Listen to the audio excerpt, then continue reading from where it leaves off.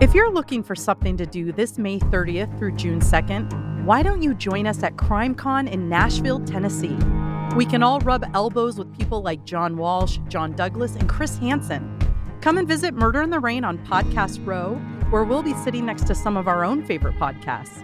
You can get 10% off your tickets by using code RAIN at checkout at crimecon.com.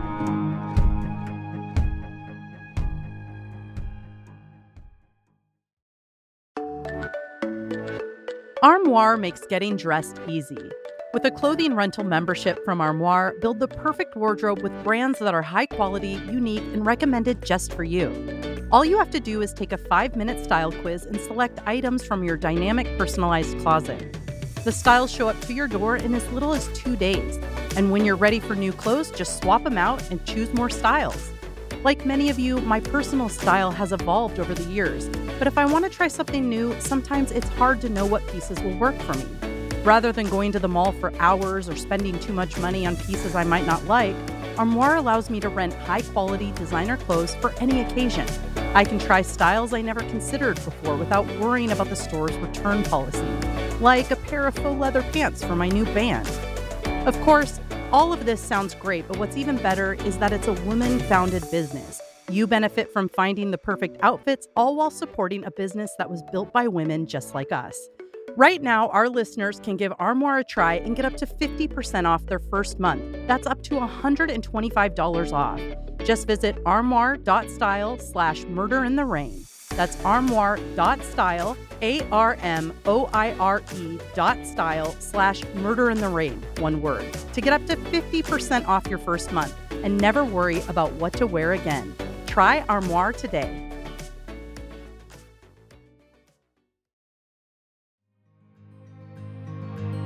With Mother's Day around the corner, are you thinking about a truly special gift for your mom or the motherly figure in your life? Let me tell you about mylifeinabook.com. It's a unique service that turns your mom's life stories into a beautiful book. Pretty cool, right?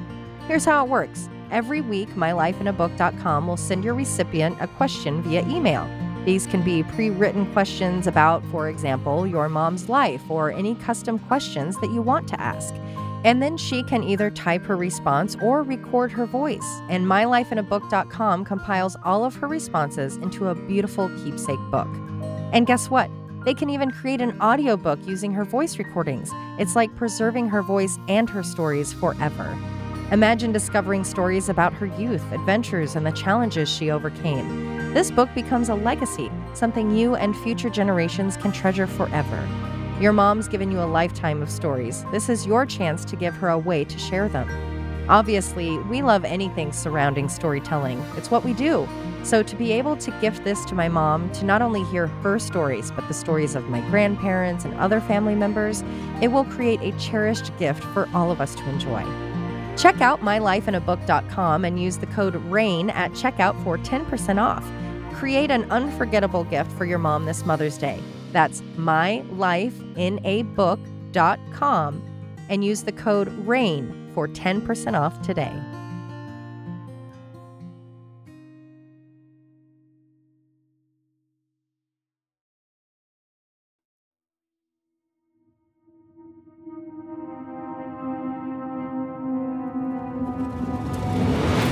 This is Murder in the Rain, where each week Emily Rowney, Alicia Holland, and Josh McCullough tell true crime stories of the Pacific Northwest. Murder in the Rain contains graphic content. Listener discretion is advised.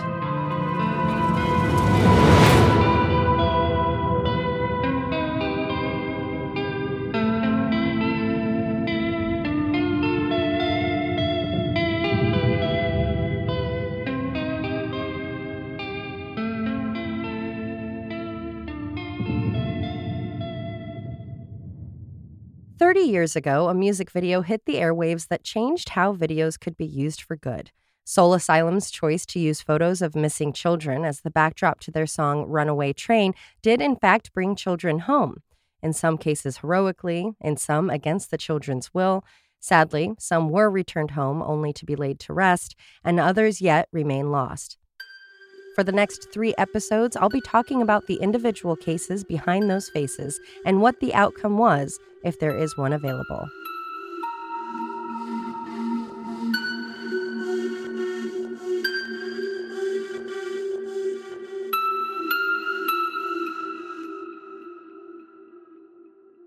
There are currently 1.6 million street kids in America, up 60% from when the iconically Rotten Tummy music video Runaway Train was released by alternative band Soul Asylum. Originally airing in May of 1993, I was only 10 and MTV was the forbidden fruit of my household. But the video was so prevalent, I of course saw it several times. The dreary, oh-so-grunge sound of the song, accompanied by gritty photos of children that were missing, had my little brain in a tizzy. I didn't understand what street kids were or fully appreciate why young people would want to escape their homes. So part of me felt like they had all been victims of abductors or murderers. And let's not forget the terrifying end, where the woman actor is walking her baby in a stroller when she's distracted by a shop's window. Then that scary smoking lady in the clunker of a car gets out and grabs the baby and takes off with it as the mother runs after the car screaming. It still freaks me out to this day. Did that video scare you guys? No, but I loved it. It didn't scare you? No. Josh? It did, because my sibling at the time was kind of doing some running away and kind of, I don't know what you call it, but sort of like risky behavior. Yeah. And it was it definitely affected me, and I watched it a million times and wow. really didn't like the lead singer's hair and still don't. Yeah, no. Let me clarify. I love that song, so I was obsessed with it. I think the content kind of went over my head at the time. Yeah, I'm even watching now. I'm like, oh, they're alluding to that girl being a sex worker because she's been trafficked. Right. And like I didn't understand that stuff. Exactly. Yeah, it was just I also didn't unsettling. Realize it was real at the time. Like it took me a couple of years before I understood that. And then I wouldn't call it scary. It was always very sad to me. Yeah. What year did that video come out? 1993. It's the 30th anniversary so as we speak. I was like 14 probably. So yeah, I was a little older than you boys. a little older. 3 years. Almost 4. Sorry. 4.5. Probably in a whole different school. That's always the measurement, isn't it? Well, I was in middle school though, so you're significantly older. Inspired after covering street kids for my episode of the same name and to acknowledge the 30th anniversary of this groundbreaking and life-saving video, I thought now would be a good time to revisit these stories as I've wanted to out of my own curiosity for years. For the next few episodes, I'll be covering as many of the original missing children that were featured in the first American versions of the video. In all, it is claimed 36 children were featured over 3 videos. Variations of the video were made and aired around the same time to add other photos, although the original version was played the most often. Different children were shown in international versions, including some of the victims of Australia's Ivan Milat. Hoping to bring light to new cases, an updated version of the video was released for the 25th anniversary in 2018. These stories are from a video that is 30 years old, and there isn't one comprehensive list anywhere. Unfortunately, I was not able to find all the versions of the videos to get all of the names, and for some of the children who were featured, there is just no information. I know I'm not the only person who has looked into these cases, and the True Crime Society blog and the Morbid Library were very helpful in finding information about these cases that don't have much. In all, I will be talking about 20 children who were featured in the U.S. versions of the videos. For some, I literally only have a name. For others, their stories could be their own episodes. Before we get into the cases, let's take a moment to talk about the band, the song, and how this iconic video came to be. Soul Asylum is currently comprised of Dave Pirner, Michael Bland, Winston Rowe, and Ryan Smith. Originally from Minneapolis, they didn't find huge success until 1993, 10 years after forming.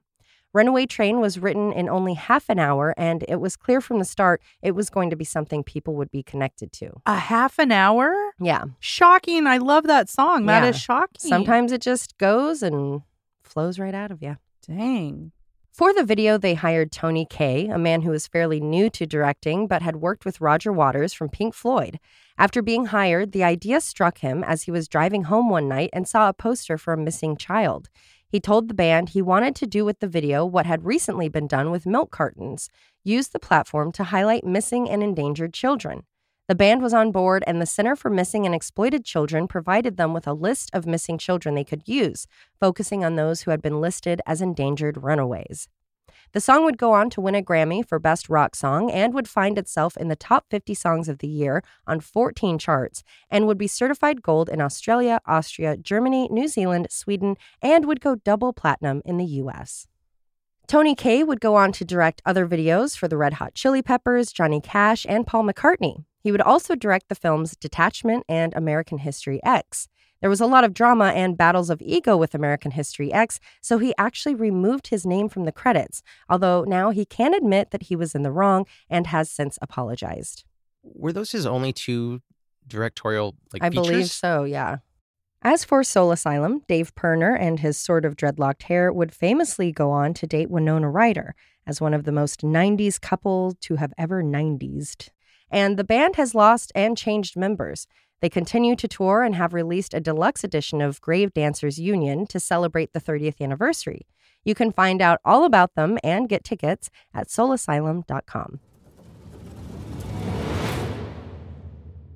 First up is Ginger Sue Hudson. She went missing in 1992, and I can't find anything about her. The blog from True Crime Society did have a screenshot from the video's YouTube page with a caption that said, quote, "I can't believe I finally found this video. My sister was featured on this video when she went missing, but was found months later, safe and sound. Love you, sis." This literally means nothing, as anyone can post a comment on YouTube and claim whatever they want, but we do hope that this one is true and that Ginger was indeed found safe. Next, Michelle Ann Farley. It was rumored after she went missing in 1992 that she was found alive soon after Runaway Train came out, and she even told band members that the video actually ruined her life. This was due to her being at her boyfriend's when she saw her own face come across the television screen, which then forced her to return home to an abusive situation. Another case is that of Christina Ann Wood.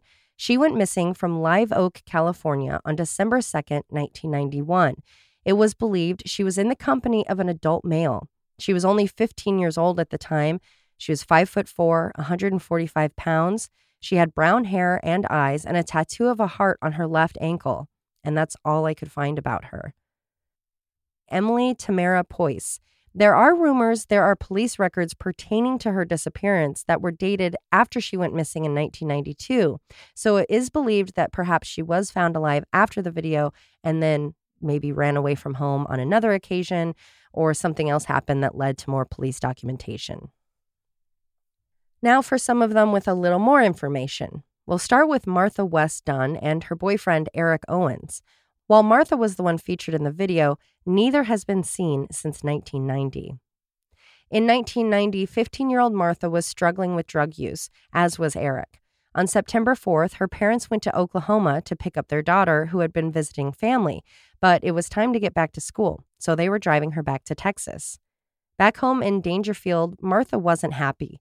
Around 2 p.m, she and her parents got into an argument, possibly about school, possibly about her drug problem. Later that night, around 10, Martha phoned Eric. That was the last time Martha was seen. It's believed since Eric had an aunt that lived in Hayworth, Oklahoma, that the pair may have traveled to her. There had even been tips stating that they had been seen in the area. Eric's mother lived in Wichita, leading to the second theory that perhaps that was where the young runaways ended up. But neither the Kansas nor Oklahoma destination theories could be confirmed by authorities. Almost a month later, on the 30th, a call was made to Martha's house. Her father spoke to a friend of hers that claimed to have seen them in Oklahoma.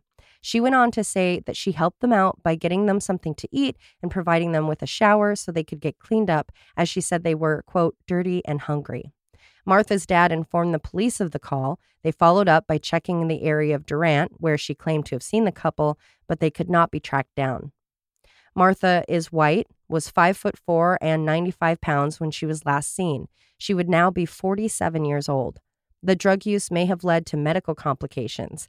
She has brown hair, brown eyes, she has gaps between her teeth, and 2 small scars on her right cheek that go from under her eye to her jaw. Eric was 17 when he disappeared, making him 49 years old now. At the time, he was 5'10" and 140 pounds. He is white with brown hair and brown eyes. If you have any information about Martha or Eric's whereabouts, you are asked to call the Morris County Sheriff at 903-645-2232 or the Augusta Department of Public Safety at 316-775-4500. Elizabeth Wiles was just 13 years old in 1990 when she left her family and home in Lamar, Arkansas. She and her older boyfriend, who was not approved of by her family, decided to hitchhike from the South to California. Perhaps her home was unsafe. Perhaps her mother was understanding of her leaving. Either way, they were gone. Along the way, she told everyone she was 17. The pair got to California and started their new lives. On his own, and without discussing it with Elizabeth's mother, Deborah, her father, Dwayne, had filed a photo and report to the National Center for Missing and Exploited Children. Being an endangered runaway and having been gone for nearly 3 years, Elizabeth was shocked to see her own photo come across the screen as she watched MTV. She had a lot of emotions about it, but after a week, she decided to call her mom. After 3 years of zero contact, the pair wept as they spoke. Apologies were made, and Elizabeth was soon home with her mom, who was just happy to have her daughter back. Elizabeth would go on to get married, live in Tennessee, and become a real estate broker and contractor. Elizabeth was the first of the runaway train kids to be recovered. This earned her TV interviews and a backstage meeting with Soul Asylum.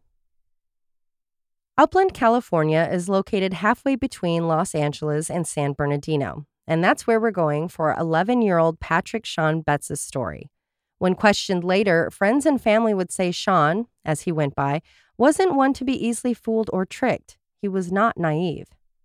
It was the evening of January 20th, 1988, when Sean, his sister Pamela, and his mother Barbara were ordering their dinner at the Pizza Chalet. The restaurant was owned by a Middle Eastern family, and the owner's child was hanging out in the restaurant area. Wanting to play some arcade games, weren't those the days? Going to Wall Street Pizza in Gresham, ordering pizza, playing games while you're waiting. Nothing was as exciting as getting some quarters from your parents so you could play Pac-Man or get one of those Flintstone egg toys. Did you ever have those?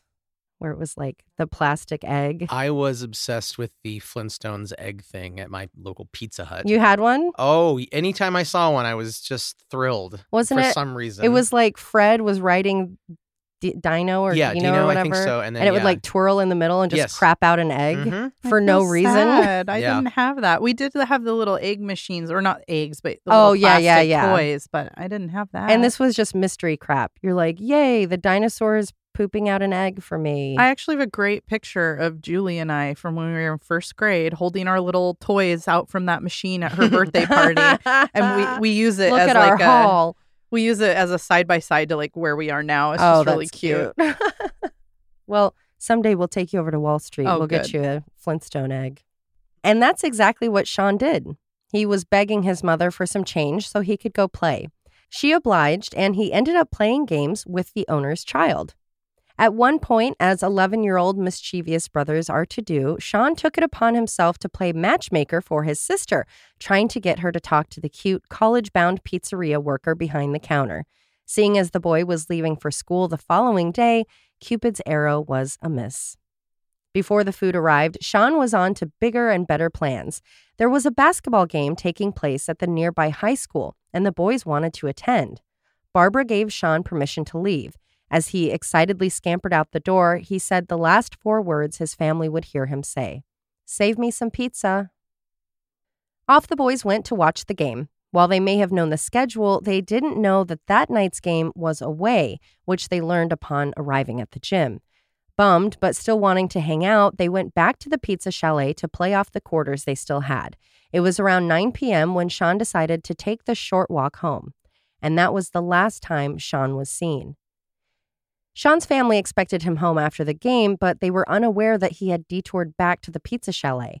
As the hours went on and Sean did not come home, his family started to panic. They nervously waited and waited for him to show up, but he never did.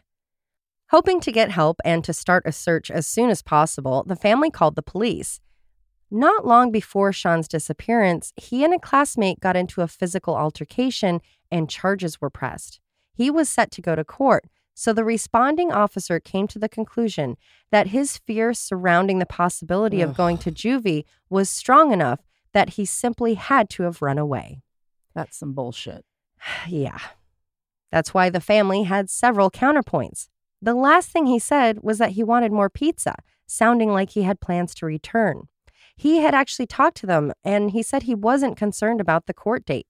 Additionally, not a single one of his personal items were gone from the house. And he was still just 11 years old. He had a blanket that he could not sleep without. There was no way he left on his own accord and didn't at least take that with him. The officer didn't care. He simply assured the family, oh, he'll be back as soon as he wants to be, and there's no need to worry. Like, what is the actual harm in treating it like a serious matter? Oh, well, then they have work to do. Okay. Is it not taxpayer money that pays you for your work? Hence the frustration. And 11. That is a baby. Like, even if they ran away because they're scared, they're still 11. Just because a kid, I think that's what gets so frustrating with this is like, oh, they were using drugs. They're 15. They don't understand addiction. They don't understand drugs. They don't understand where that can lead. Oh, he ran away. He's 11. He doesn't know what happens at night. He doesn't know how to be on the street. He doesn't know how to protect himself. It doesn't matter if he ran away. He's 11. That's really sad. Since he was not considered missing or kidnapped, there was no news coverage about Sean, making the phone call made to his school the next morning all that more alarming. Calling the school, an elderly-sounding woman said that she was Sean's grandmother and that Sean had moved up to Washington to live with her, and he would not be returning to that school. Oh, my God. Sean was close with his grandmother and knew that she had recently moved from Washington to California. His grandmother was cleared, but the family thought the mentioning of a grandmother in Washington was Sean's way of having those who took him send a message. There's always the possibility that whoever abducted him and made the call had been stalking him and the family and knew that the grandmother had been in Washington. Even though there was no proof of Sean running away, he was listed as such, which left the family with no media support. On their own, they did their own searches, canvassing, and flyer handouts. Because of their efforts, a woman who worked near the chalet called in to say that she had seen Sean with an older boy, but she couldn't be certain if it was a third boy or the boy he had been hanging out with that night. Finally, the original detective returned to the home to start an investigation and search. Motherfucker. 4 months later. Ugh. So obviously, anything from witnesses to clues would be long gone. This did, however, allow finally for media coverage. Not that they got much. It was literally old news. When the detectives finally began looking into this case, they started by going to the restaurant.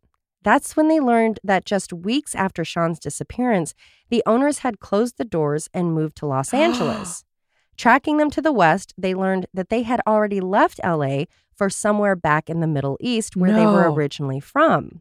This was clearly suspicious and alarming, especially since the owner and his boy had been some of the last people to see Sean. With the family gone, they couldn't question their son, the owner, or find out the information about the college boy who had been working that night. There was no telling what all of them could have known. While this sounds fishy, there may have been a legitimate reason for their departure. There was a mention in a Reddit thread about this case, but nothing I could find, anywhere else legitimate, that there had been a family from the Middle East who lived in the same home the pizza chalet owners lived in. As a possible hate crime, that family was shot and killed. With Sean's case finally getting attention and the pizza chalet being a focal point of the investigation, they might have simply been running for their lives, as the community members could have taken perceived justice into their own hands, even if they hadn't been involved. So they didn't take it seriously after they realized the grandma hadn't called the school? Yeah, no, it took them 4 months to be like, okay. This is scary. Like, as a parent, your daughter is only a couple years older, and she could just flat out disappear, and they could find some sort of she got in a text argument with someone, she ran away. Yeah, and then you have nothing. That's horrifying. And it would force parents and other loved ones into those similar dangerous situations, doing probably their own extra legal investigation. Yep. Asking people on the street or you have to. Or asking the person if there was a dangerous person who did something. Well, how many times do we even talk to families where the case would be totally gone from the media had they not chased after it themselves, doing their own investigation? Yeah. It's not fair. Ugh.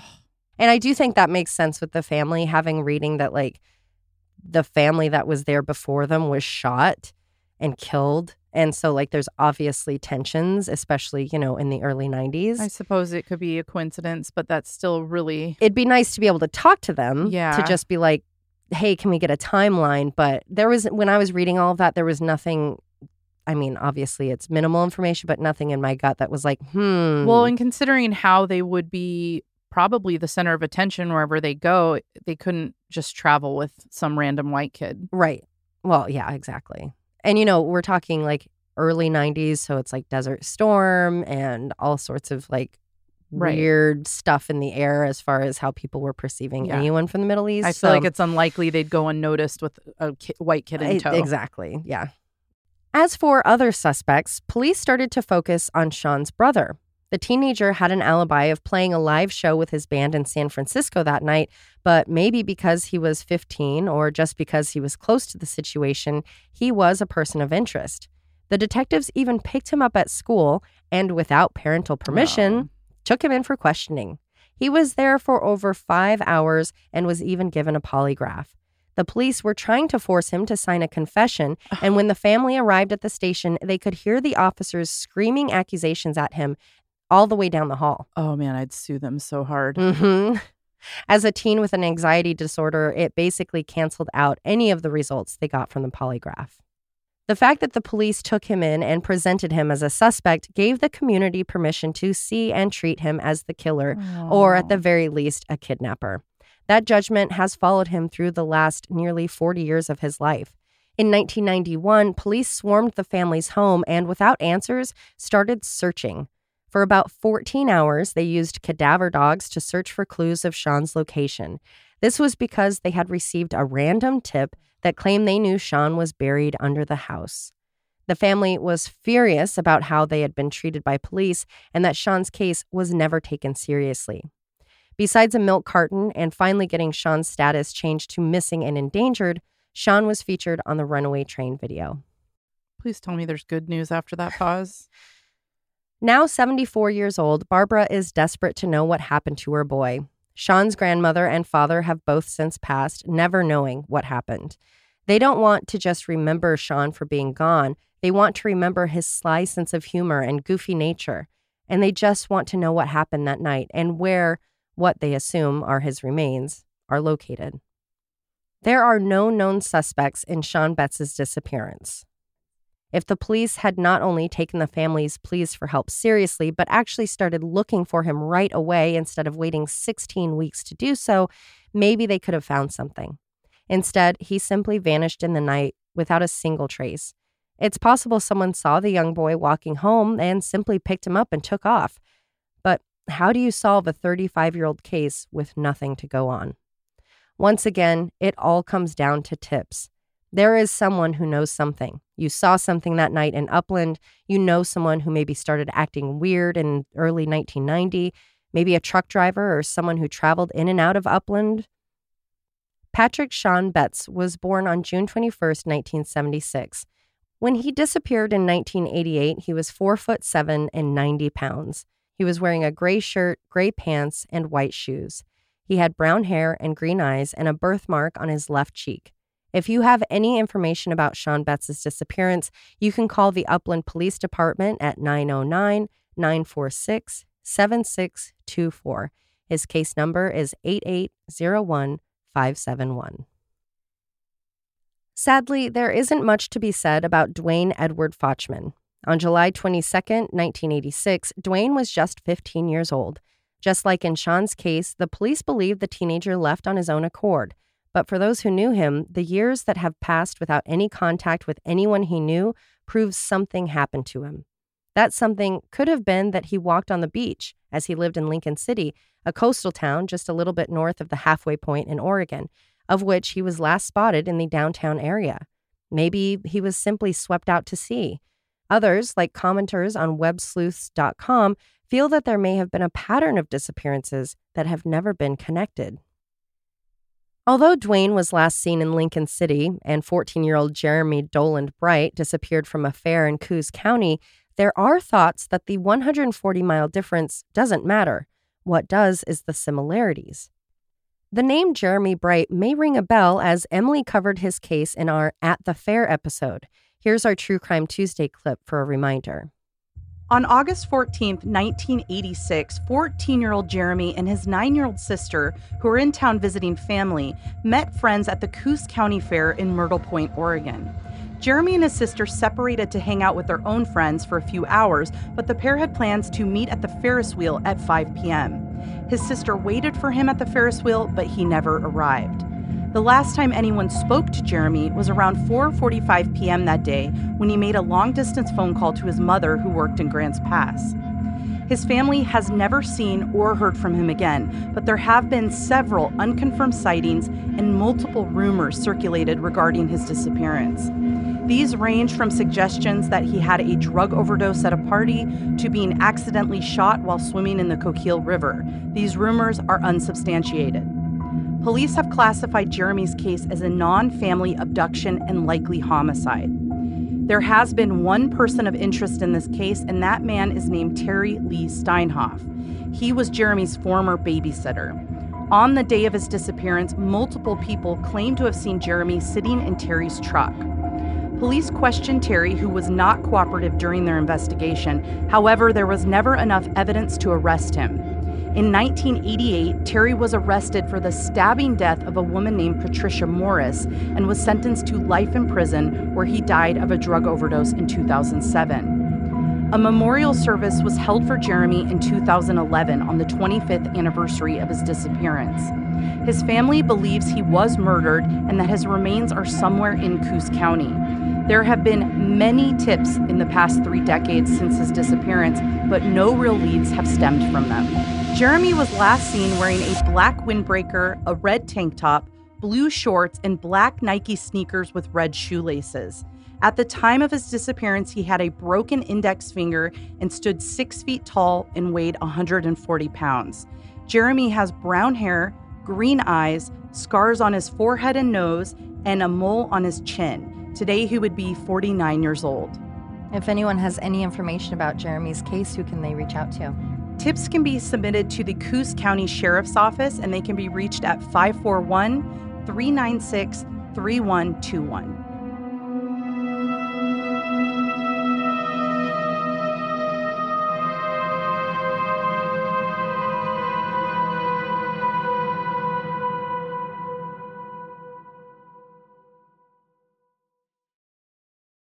Jeremy disappeared on August 14, 1986, just a month after Dwayne.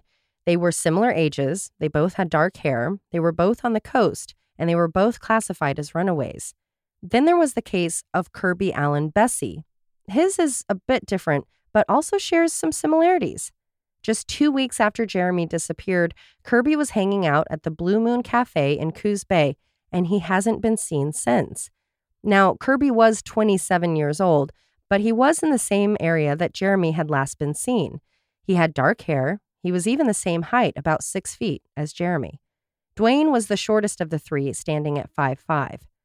There aren't any documents connecting these disappearances, but it's important to keep their names out there, and it's equally important to look at patterns that may lead to someone piecing something together, which leads to answers. Kirby was not listed as a runaway, but I can't find anything saying what he was listed as besides a missing person.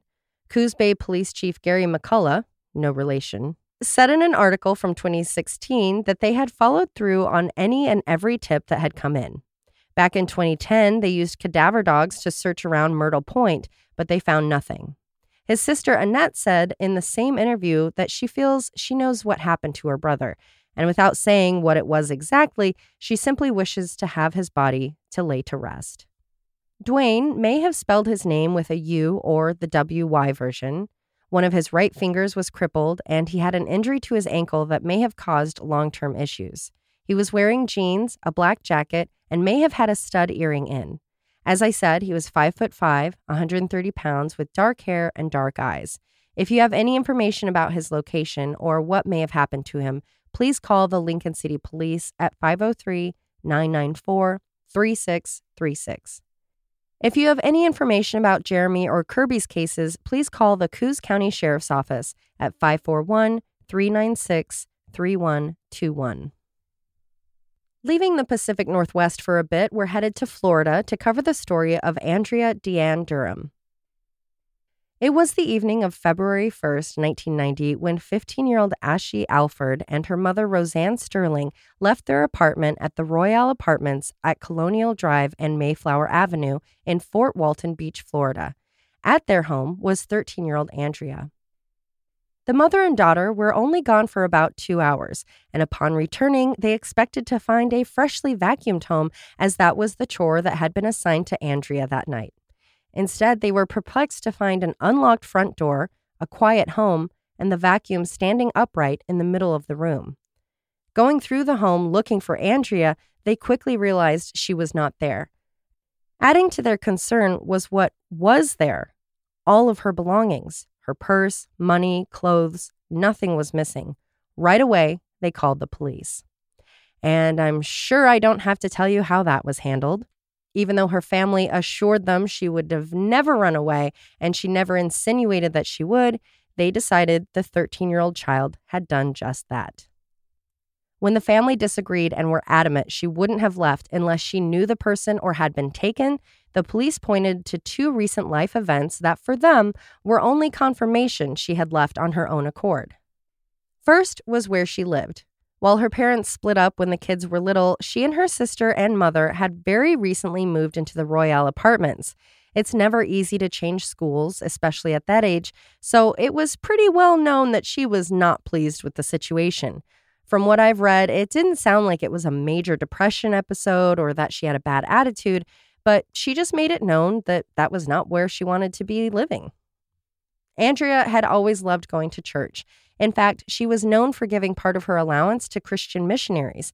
That didn't keep her from getting into typical teenage trouble, though. She got busted by the cops when she was a lookout as some of her friends raided cars at a Red Lobster parking lot. Being her first offense and that she wasn't actually participating in the stealing, she was only given community service. Her family, again, promised the police that even that incident hadn't shaken her up so much that she would have run away. Before disappearing into thin air, Andrea was an 8th grader at Pryor Middle School. She was a good student, her older sister always getting into much more trouble than her. She loved church, tennis, dancing, camping, and going to the beach. Because the police classified her as a runaway, the home was not treated as a crime scene, so there is basically no evidence surrounding her case. Her sister Ashea told CNN in 2010 how damaging the loss of her sister was. She lived as an only child, but deep down she knew she wasn't. No matter where she went, she was always looking for her sister, always thinking and hoping, maybe that's her. Desperate to keep her sister's name in the news, she and her mother made several television appearances. The psychics left her feeling used, but the worst was the show that prompted her to approach a young girl that resembled her sister to see if it was her. It obviously wasn't, but that feeling, that sense that Andrea could be one of those girls passing her in the mall or wherever she was how Ashea felt and continued to feel for a long time. The women have since given their DNA to be on file should any remains be recovered and tested. Andrea's photo was featured on prison playing cards. Her mother, now in Texas, gives out flyers to truck drivers. Something that did bring Ashea hope was her mother's new husband. Marrying a little while after Andrea's disappearance, the man said that he had run away as a teen, but went back home after 20 years. His family was like Andrea's, certain he was dead and would never be seen or heard from again, until that day when, poof, he was magically back in their lives. And maybe that's what Andrea would do, to at the very least bring the family some peace. If that is the case, Ashea says she would let her sister know that, quote, no matter the reason she was gone, that we'd welcome her with open arms and everything would be forgiven. There's absolutely no reason for her to stay away. Nobody's angry. Just to know that she's alive would be enough. I'm sure that feeling goes for almost anyone who is left home. The people you left just want to know you're okay, not that you have to have a life with them again. But given the circumstances, Andrea's belongings being left behind, no note, no sign of her for all of these years, no contact with anyone, the open front door, the standing vacuum, it's hard to imagine the case being that she simply walked out the door. At the time, Andrea Deanne Durham was 5'3", 110 pounds with blonde hair and green eyes. If you have any information about what happened to her or her current location, you are asked to call the Okaloosa County Sheriff's Office at 850-609-2000 or the National Center for Missing and Exploited Children at 1-800-THE-LOST. Now from Florida to Iowa, where 16-year-old Kimberly Sue Doss went missing in 1982. Of all the runaway train cases, this one has the most conflicting information. There is more information from conversations about her case on blogs and message boards than actual articles. With that being said, let's get into the details we do know. What makes Kimberly's case so confusing is the belief that she disappeared or left home on her own accord on multiple occasions. The reporting of each had since melded into one report, making her exact age and the dates of when she went missing confusing. Before Kimberly went missing, she was in the Quad City Times of Davenport, Iowa. On the cover of the It's a Woman's World section, there was an Ann Landers advice article, a story about checking apples for razor blades, and a collage of random Halloween photos. It was October 30th, 1970.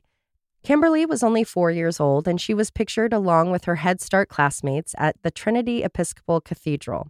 As the 8 children sat at the table, teacher Miss McAllister was showing them how to carve the small pumpkins that sat in front of them. Of those 8 kids, only Kimberly is looking at the camera, while the other 7 seemed glued to whatever their teacher was saying. Kimberly has her hand in her mouth and seems to be looking right at you. On March 24th, 1980, it's theorized that Kim was at her boyfriend's house where they got into an argument. After she left the house, she called him at a later time to say she was with a friend, Debbie, in Texas. No one knows who this Debbie person was or why Kimberly would have gone there. From what I've read, it appears Kimberly was born in either Iowa or Louisiana, but after her parents divorced, she and her mother, I don't know if there were any siblings involved, then moved to Texas. At some point, she returned home after the 1980 Debbie situation, according to the Charlie Project, and then her next date of disappearance was 9/27/82, although some reports say 1984. Either way, it was the early 90s, and she and her mother were living in Houston. On September 27th, she left Houston on a Greyhound bus to go visit her father in Iowa. 3 weeks later, there was a reported sighting of Kimberly at an Iowa Greyhound station, which was never 100% confirmed. It was confirmed that she never made it to her father's. That alone seems quite confusing. She made her way all the way to Iowa, was there for a few weeks, but didn't see her father?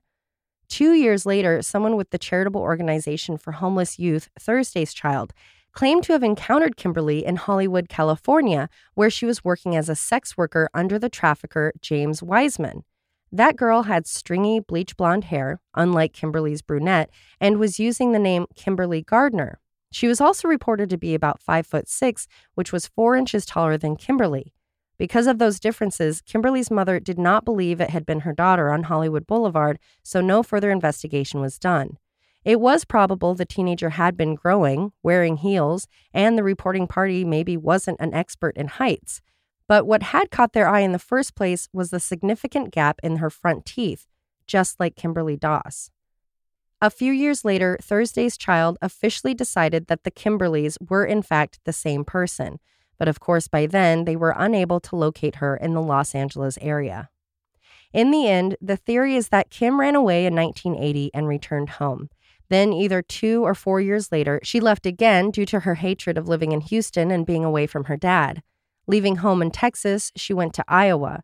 Never going to her father's, she was nearly 18, and perhaps she just wanted a fresh start, disconnecting from everyone she knew. This unfortunately left her vulnerable to being victimized, and she was perhaps trafficked into the Los Angeles sex trade. It's hard to imagine that after nearly 40 years she hasn't been found, her location hasn't been discovered, and she hasn't reached out to any of her family or friends. Then again, there was another article in the Quad City Times that said she ran away in 1980, and in 1984, she was removed from the missing persons list as she would have been an adult. Cool, so a child can disappear, perhaps even be kidnapped, but if they age out of the system, no further effort will be put into locating them. Kimberly Sue Doss was born on February 12, 1966. She would be 57 years old now. At the time of her disappearance, she was 5'2" and 125 pounds. She was white with brown hair, brown eyes, and a gap in her front teeth. She may use the name Kimberly Kathleen Gardner and the birthday of September 17, 1963. If you know anything about Kimberly's whereabouts or what happened to her between 1980 and 1986, you are asked to contact the Davenport Police Department at 563-328-6749. Her case number is 46115. In January 1989, Jared Skyrill was a 12-year-old boy living in Minnesota when a man kidnapped him. The man threatened to shoot Jared before sexually assaulting him. After doing as he wished, the man let Jared go, telling him to run away without looking back or he would be shot. Jared did just that and thankfully told his family what happened, and investigators were able to collect DNA. Then, less than a year later, and only 10 miles away, there was another incident. 11-year-old Jacob Wetterling had ridden his bike with his friend Aaron and brother Trevor. Trevor was only 10, the other boys were both 11. They then went to a convenience store in St. Joseph, located about 80 miles northwest from Minneapolis. Grabbing a video to rent, the boys started heading home. Then, out of nowhere, a masked man stopped the boys in their tracks. Holding a gun, he demanded the three of them put their bikes in a nearby ditch and get down on the ground, laying on their stomachs. The boys complied. The man then asked them how old they were. Hearing Trevor was only 10, the man let him go. Just like in Jared's case, he was told to run into the woods, and if he looked back, the man would shoot him. With the two boys left, the man told them to roll over so he could look at them. For whatever reason, he chose Jacob, and Aaron was also told to run away. The man scooped up Jacob and abducted him. That October night was the last time Jacob was seen alive. Searches started right away, and within a few days, hundreds of searchers joined in helping those who were already in the process, like horse riding officers. 5 days after the abduction, on the 27th, a sketch was released to the public, but it wasn't from Jacob's event. It was from another boy in the area from earlier in the summer. There were similarities in the cases that had detectives feeling the sketch could help. By the end of the month, over 200 members of the National Guard joined in the search, as did 8 of Minnesota's Department of Natural Resources workers. No clues were found. At the end of November, a better version of the sketch was released. Again, it brought in no tips. In January of 1990, Jacob's family shared that they would be creating the Jacob Wetterling Foundation. The mission being, we work to end all forms of child maltreatment through education, training, and prevention while advocating for and serving children, adult survivors, and communities. The Jacob Wetterling Resource Center has a proven history of helping children and families. During this time, even if there weren't a lot of tips, detectives were conducting interviews with local men who might have been in the area or perhaps had a background that would lead officers to considering them a person of interest. Besides those guys, the boys, their families and friends, and anyone else that could have been of help were interviewed. In all, about 2,000 people were spoken to in the first year. From that, the case went relatively quiet. The family used their experience to help create and pass the Jacob Wetterling Act, which was part of the 1994 crime bill and required a person convicted of a criminal offense against a minor to register a current address with law enforcement. In 2010, there were some rumblings in the case. A farm in a rural part of town was searched. This was because the incident with the man took place at the end of that farm's driveway. For days, searchers combed the area and even dug up sections of it. Then the farm's owner, Dan Racer, was officially named a person of interest in the case. Testing what had been found at the farm, there were no clues or evidence that connected it to Jacob. Those who cared about Jacob never gave up on the search. In October 2014, 15 years after he was taken, billboards were put up around St. Joseph with age-progressed photos to show what he would look like now as a 36-year-old man, along with a tip line. That was when, after hitting dead end after dead end, investigators put a blogger's theory to the test. Joy Baker was a blogger who had found that from the summer of 1986 to the spring of 87, 5 young boys had been attacked in similar ways. No one had ever been charged with the attempted or actual molestations, but she had thoughts about who could have done it. Looking into the cases, she found some similarities, like the man attacked the boys in the evening and close to their homes, so perhaps he knew them or had been watching them. The attacker dressed the same in all the cases as well. He wore a puffy jacket and had his face covered with a mask. As part of the investigation, detectives tracked down some of those victims from so many years prior to see if there were any details they had missed all those years before, or if new memories had surfaced. They realized Joy the blogger was right, and the attacks were not random. On top of that, the man who committed the sexual assaults might have been responsible for Jacob's never-solved abduction. Not only did it fit the MO, but it took place near the other incidents. With all of that information, police were able to narrow down some possible persons of interest, including Daniel Henrik. He had been interviewed by police back in December of '89, and when asked about that night that Jacob was taken, he couldn't remember his whereabouts. At the same interview, he did provide a DNA sample, but it appears it wasn't run, or perhaps the police just didn't have access to testing at the time.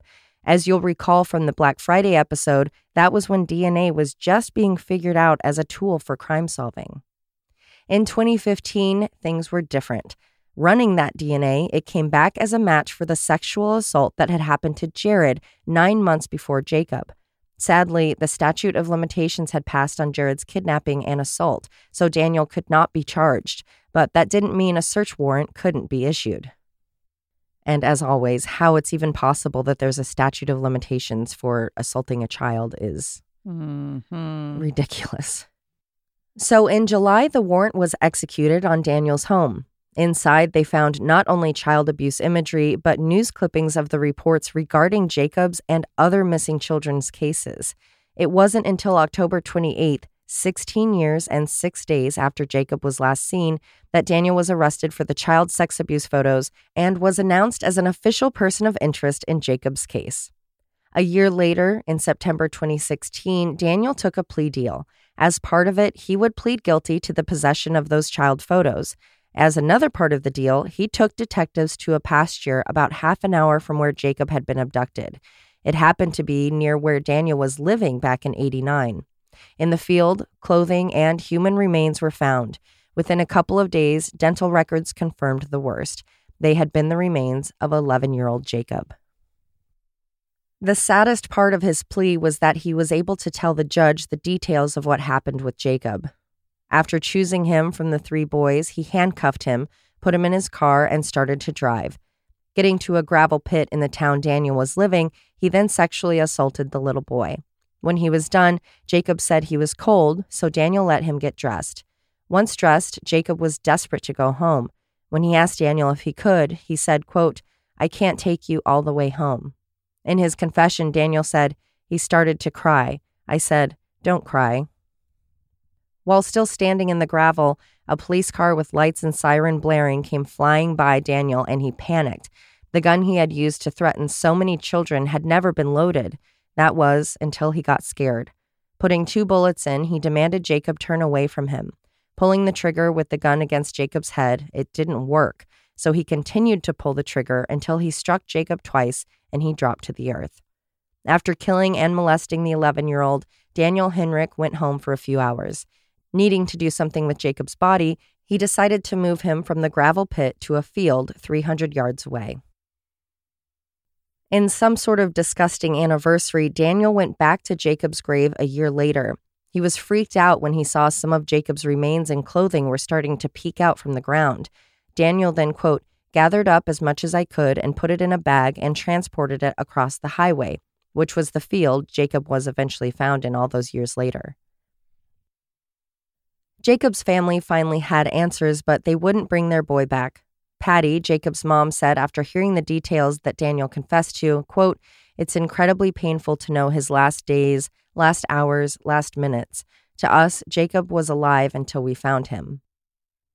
The judge also had some thoughts about Daniel's actions, saying, "We won't pretend that this crime and sentence is about child pornography. It is also about changing the lives of so many children and parents who prayed for Jacob's return and also feared you coming out of the dark. Every child knows the story of Jacob Wetterling. You stole the innocence of children in small towns, in the cities of Minnesota and beyond. This crime is so brutal and awful that it is unlikely society will ever let you go free." The sentence was Daniel's reasoning for taking the deal. Instead of being charged with Jacob's murder, he was charged with possessing child sex abuse materials and was sentenced to 20 years. Daniel is now almost 60 and still has 14 years to go, so he could very likely die while residing in the Devens Federal Medical Center, which is a prison for those with medical, either physical or mental, needs.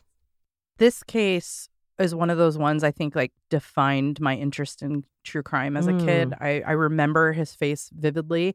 And I do want to point out that if you're interested in this case, there is an amazing podcast, In the Dark. Season 1 is totally focused on this case.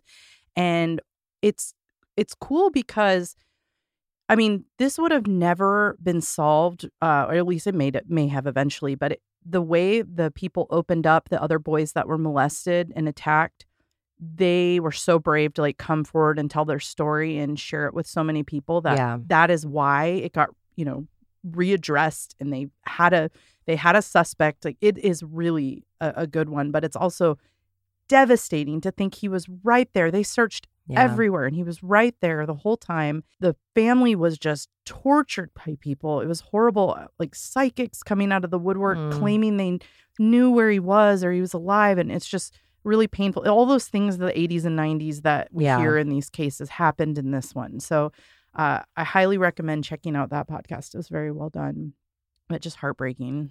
Yeah, I wasn't familiar with this one, so it was interesting to learn of, and I'm not surprised that you know it, but I was surprised that you knew that name. But it's just awful, and it makes you wonder, too, how many victims there really were.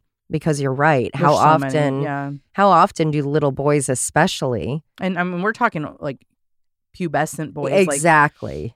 Yeah, little kids is one thing, but 11, 12, 13. It's a taboo subject. Definitely to come forward and say that especially another man did that to you. And to go like on audio before the case was broken. Like it was just very impressive. Yeah, so thank goodness those that did come forward did, because then that blogger was able to look at all those reports and go, wait a minute, there's some sort of pattern going on here.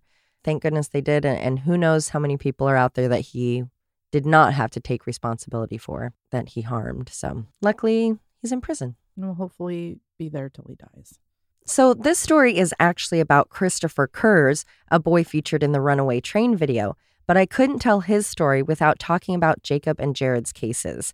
There had obviously been a rash of sexual assaults and kidnappings in the area when Chris went missing, so it's hard for his parents to not imagine he was another one of those victims.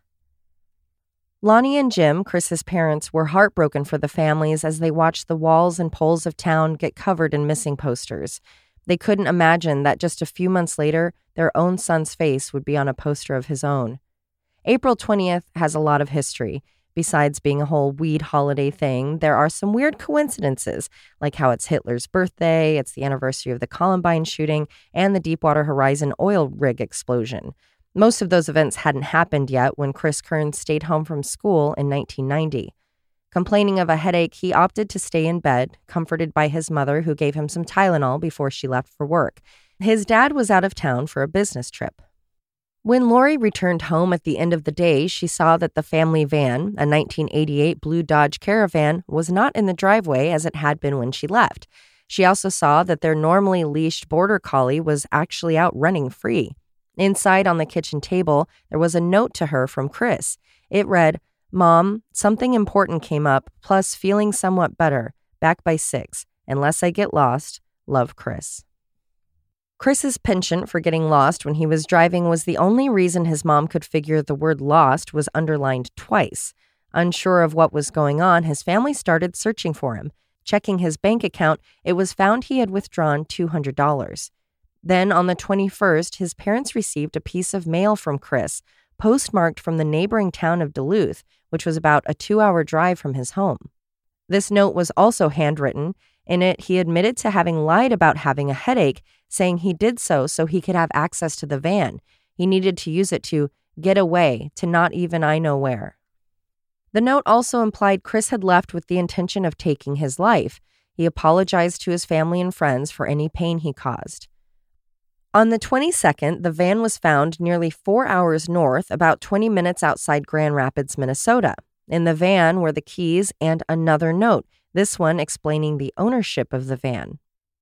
Finally, with a place to look, 3 searches took place around the van's location. Search dogs were able to pick up his scent, but it was soon lost. Without being found, dead or alive, there were hopes that perhaps Chris was simply running away and he had hitchhiked from that location. There was even a tip stating exactly that, but it could not be verified. Chris's family couldn't believe they were now printing out missing posters of their own, that they were the ones desperately hoping for news about their son. In the first 6 months, there wasn't much in the way of clues, but there was a harasser. Someone would call the family's home but wouldn't speak. The only sounds coming through were that of a party. Lori was certain the calls were coming from Chris, but eventually they stopped.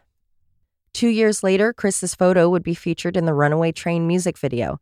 The publicity was appreciated, but it didn't lead to any answers. The years went by with no information. Chris's family asked hunters and locals in the area surrounding where the van had been to keep an eye out for his remains. More specifically, his zebra watch and a Mossberg 20-gauge bolt-action 3-shell clip shotgun. It is believed there was a possibility that Chris hadn't taken any ammo for the gun and abandoned it along the way. Police have asked for any similar weapons found in the area to be turned in. In 2004, the police received a letter postmarked from Seattle. The letter said Chris was a guardian angel, so they no longer needed to look for him. They came to the conclusion quite quickly that that letter was fake. When Jacob's remains were found, there was renewed hope. Maybe their son hadn't been a victim of the same man, but Jacob had been lost for decades before being found. Maybe the same could be true for Chris. Their beloved son, who enjoyed school, skiing, going paintballing with his close and small group of friends, tinkering with computers, and was a varsity swimmer and a clarinet player in the band, is still lost. Looking back, no one can think of a sign that things in Chris's life were going poorly. He had just been honored as a National Merit Scholar semifinalist and was asked to join the Honor Society at his school. There has been an age-progressed photo of Chris released showing what he would have looked like as a 43-year-old man. Now he would be 49. His parents and 2 younger siblings have all tried to move on with their lives, but it doesn't take much of a reminder to bring back all of the emotions surrounding the loss of their loved one. The Eagan Police Department still considers Chris's case open and unsolved, although they do believe he took his own life, but his remains have yet to be found. If anyone knows anything about Chris's disappearance, whereabouts, remains, or any other information, you are asked to call 612-454-3900. These are always so sad. It's very sad. It took me a long time to get through all of these cases, not just because there's so many of them, and some of them, like I say, are really extensive with the information. But just part of me feels bad even putting it out there for people, but it's like these are people's lives. These are their kids. This is something people have to carry every day. But just the repetitive nature of young child and whether they're running away or were taken and then it's not taken seriously and then they're just gone and everything that could have been done is now too late to have happen over and over and over. So yeah, it's difficult and I did break protocol a little bit by going out of the Pacific Northwest, but one, there are quite a few cases, surprisingly, maybe not surprisingly, from here. And I started out with the other cases being on Patreon, and I was like, well, no, they're still missing. Yeah. Like, we still need to get this information out. And our listeners are everywhere. Yeah. So who knows, maybe of all these stories, maybe there's one person who's like, I know that person, they're still around, or I heard someone talking about this. You just never know. And as always, it's these tips. And I don't care that it's been 30 years because that doesn't matter to the families or the kids. So things have been solved. We've seen it happen. Yeah. So unfortunately, I'll be back next week with another section of these stories from the Runaway Train video. In the meantime, go watch the video. Yeah, if you haven't seen the video, go watch it. It's on YouTube. There are several versions, like I said.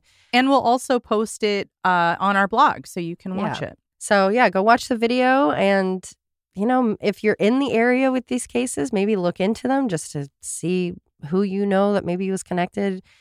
Especially for us, we're all kind of in the same age range as these kids at the time, you know, so someone knows something, and unfortunately, I will have many more stories to tell over the next 2 episodes.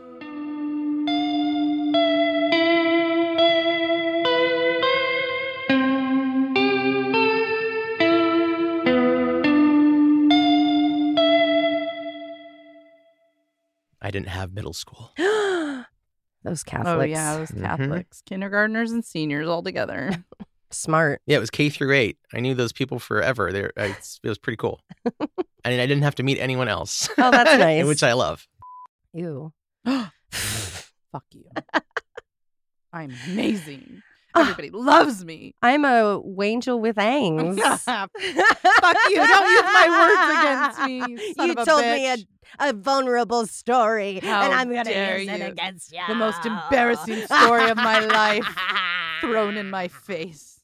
That time I mixed up the letters. The one time the one time you felt embarrassment. I mixed up the letters. You know, they like have a movie with like a really sad story for a character, and that's mine. Just kept laughing at me. Angels with eggs. That moment happens. It goes like black and white, and it's like, hello, darkness, my friend. You're just crying. A single tear runs down your cheek. As he's making fun of me. Oh my God, that's funny. You turn and look out the window. It's raining. Never again. Never again. Like Batman. I'll get you, Kip. Promo code RAIN for 90% on Comic-Con tickets? Crime. That's our new promo. Thanks, guys. Put at the top of it. We do need to write a promo. Into the garden I don't remember the word. Magic. What is Hocus happening? pocus. Hocus pocus, shilly boy. A man who was fairly new to directing, but had worked with Roger Water. Oh my God, what is happening? I was leaned back in my chair with my mouth covered and turned the other way. Well, it still was like.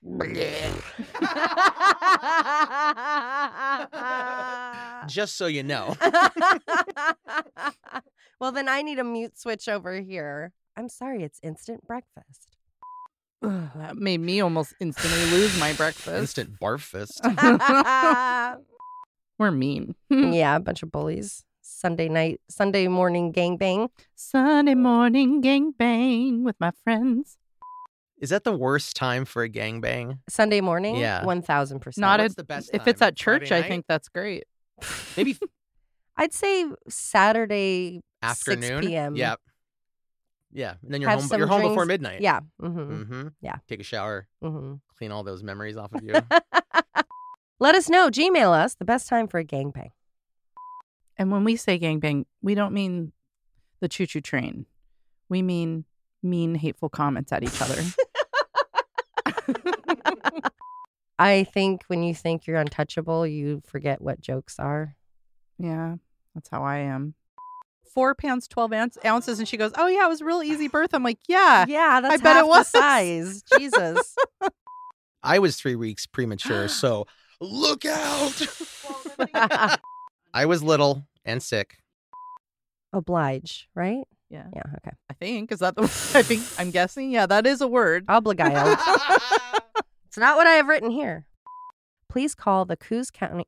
I got nervous. And a college. Stupid. Silly fuck. It's pretty clear you never went to college. Sick burn. Me neither. Oh no, I mixed up the letters. How dare you? What a freak.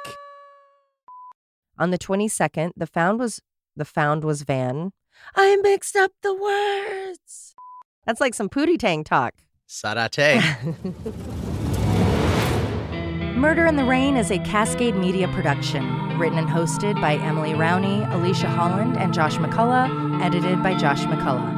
You can always contact us at murderintherain@gmail.com or through our website, murderintherain.com. If you just can't get enough of Murder in the Rain, for as little as $5 a month, you'll have exclusive access to bonus episodes at patreon.com. You can find us on all of the socials, and for more true crime, follow @M_Murder in the Rain on TikTok, and you can also listen to Alicia and Josh on their other show, Always Be My Sisters. And suck my balls.